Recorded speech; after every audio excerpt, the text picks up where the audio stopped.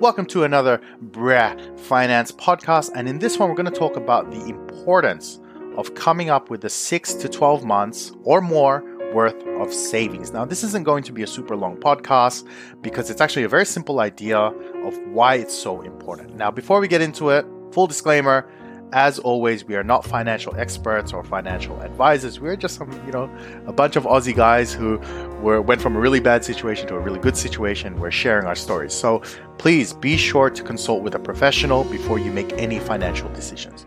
Okay, let's get into our episode. Why is it important to come up with 6 to 12 months worth of savings? Is it because we're saving up for a holiday? No. Is it because we're going to make a renovation on the house? Well, no. It's because of the unforeseen. Nobody really saw COVID coming. Some people saw the global financial crisis happening. Some people saw the real estate issues that were happening in the early 2000s. Some people saw the dot-com bubble. Nobody saw 1987 crash. But the point of the story is there's always these what's called black swan events. There are these events that they just happen. Nobody was really ready for them. And when they do happen, you probably don't have much time to suddenly put a plan in place. So you want to make sure you have the plan for whatever comes, okay? So what I personally do is this. I always have anywhere from 6 to 12 to 2 years worth of savings just sitting there. I can access it anytime. I can use it when I need it. And it means I can sleep at night.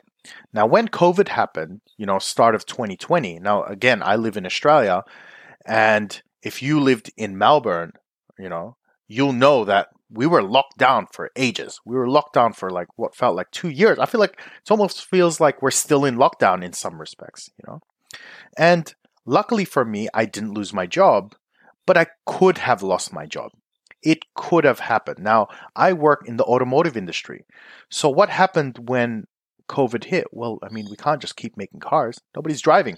Nobody's, So we didn't know what was going to happen as a corporation. We didn't know if we were going to sell more cars or less cars, if our paychecks were actually going to come in. Ooh, you don't know. You don't know. It doesn't matter how secure you think you are.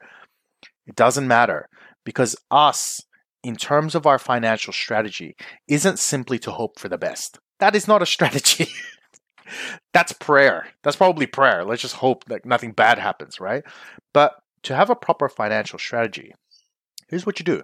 You think about all the things that could possibly happen, and you put a strategy in place to deal with each one of those. Here's a simple example. What if you lost your job? Okay. What if it takes you 3 months to find another job? What if it takes you 6 months? What if it takes you 1 year? Okay, so you can put a strategy in place for those things. What if the industry that you're in suddenly becomes obsolete? Well, then you can do something else. What are you going to learn? What are you going to upskill in? So there's a lot of things you can do to prepare yourself for the future. Now, this isn't a what do they say? The Chicken Little thing where the sky is falling. No, that's not my intention. My intention is that we want to be ready for life. We want it that if life tries to kick us in the lower regions, we're ready. We've got protection. We know that if something happens, we're good. Now, it doesn't matter where you come from or what your expertise are in finance or whatever it might be, right? Because you know what? Ultimately, the economy, the industry, the banks, nobody cares, right? The only person that really cares is you and your family. So you want to make sure that if something happens like COVID or like the financial crisis or something like that, you're always protected. Okay, so let's go through a few examples. Well, let's say you're going to determine how much do I actually need to survive for 6 months or 12 months. Let's do 12 months. Okay, here's how you do it. On a piece of paper, you don't need advanced mathematics here. On a piece of paper, and it's best not to do this on a computer anyway, unless you're really savvy with Excel or something, but you really don't need it.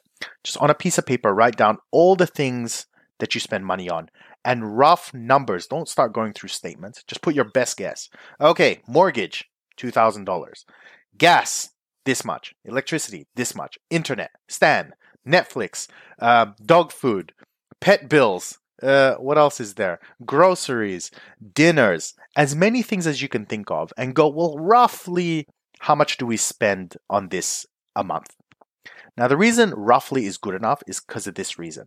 Whatever number you come up with, let's say it's $3,500 based on how much you spend that month, total spend for your whoever's bringing in income. So let's say it's you and your wife. You want to go, how much do we spend, both of us? Or if you have kids, everything, total expenses for that month. Okay. Let's say it's $3,500. I'm going to type it here in Excel. And then you go, well, I need to survive for 12 months. So it's simply 12 times 3,500. Well, actually, no, that's not how you do it necessarily. 3,500 assumes that you've done it perfectly, which we know you probably haven't, because there's always unforeseen circumstances from month to month. So we always add a buffer. So instead of 3,500, and it's up to you how much buffer, let's say you go, well, instead of 3,500, let's add 4,500. Okay. What if the kids suddenly need braces or something like that? So then you take that new number with a buffer, or, sometimes we call it a tolerance or a margin of safety. We take that 4,500 and we times it by 12. Okay. You can use your iPhone for that. That brings us a number of $54,000 a year. That is your golden number. Now, if you can come up with the 54,000, put it off to the side and never look at it, that means no matter what happens. So think back. What if they raise interest rates? Who cares? You've got savings. What if COVID happened and one of you lost your job? Who cares? You have savings. What if both of you lost your job? You have savings. What if one of your kids gets sick and you don't have any annual leave left? Who cares? You have savings. Okay? That's why savings is so important. Here's the other reason savings is important. COVID happened, March 2020. The market collapsed. The real estate market did all sorts of funny things, and it's still doing funny things. During those times where everyone's panicking, as investors, right, there are so many opportunities when that happens. Warren Buffett has a very famous quote, and he says, "Be greedy when others are fearful, and be fearful when others are greedy." And what does that mean? It means when the market is all wonderful and growing and all that kind of stuff, that's when we as investors take it easy. We don't make any decisions because most of the time nothing's on sale or there's not really any good deals at the time. So we're just watching, we're just observing. We let the speculative investors make all their dumb decisions and either make a bubble in the economy or whatever, right? Like 2008. Then when it all comes crashing down and collapses and everyone's like, oh, the world is over, that's when we come in. We come in because we can see, wow, the index funds have dropped by 50%, or so-and-so has dropped by 30%, or the real estate market has collapsed. When you have savings, you can capitalize on those golden opportunities. I'll give you an example.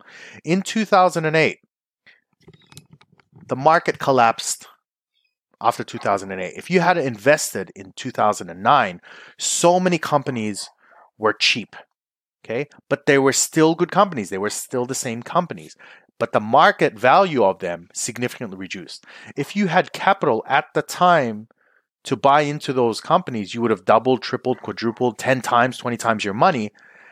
But in order to be able to do that successfully, you need to be a savvy investor. You need to be financially literate. You need to have a strong foundation. So let's go back to 2008. Okay, and pretend this was your set of circumstances. 2008 hits. Actually, we'll do COVID because that's kind of more to Australians, right? So 2020 hits. You have, let's say, $80,000 in your bank account, savings. Okay, you don't lose your job. Your kids are fine. And then the real estate market collapses. So, houses that used to cost $600 are now worth $450. Or 500 or something like that. Or the stock market went from $300 down to $250. Or even some companies that went from trading at, $20 a share all the way down to $1 or something. And you knew all the techniques for evaluating companies. You knew which areas to buy property in. You knew how to calculate the growth of properties. And you have capital to make decisions. When everyone else is fearful and thinking the market's dead and we're all screwed and all that stuff, that's when you get greedy. Now, when everyone gets super excited, starts funding all their money back into the economy because everything's going good again, that's when you get fearful and you back off. That's why having savings is so damn important. It's so we can stay in the game, capitalize on the right investments, sleep at night, protect our family, and all the other reasons that you can think of. That's why you need savings. Thanks for watching another episode of Finance. If you want to support the work we're doing, you love the things you're hearing from us, consider supporting us through Patreon at patreon.com/brah, BRAH finance. By signing up, you're going to get access to all sorts of things like spreadsheets and articles and video and training and all sorts of content. So again, thank you for watching and have a great day.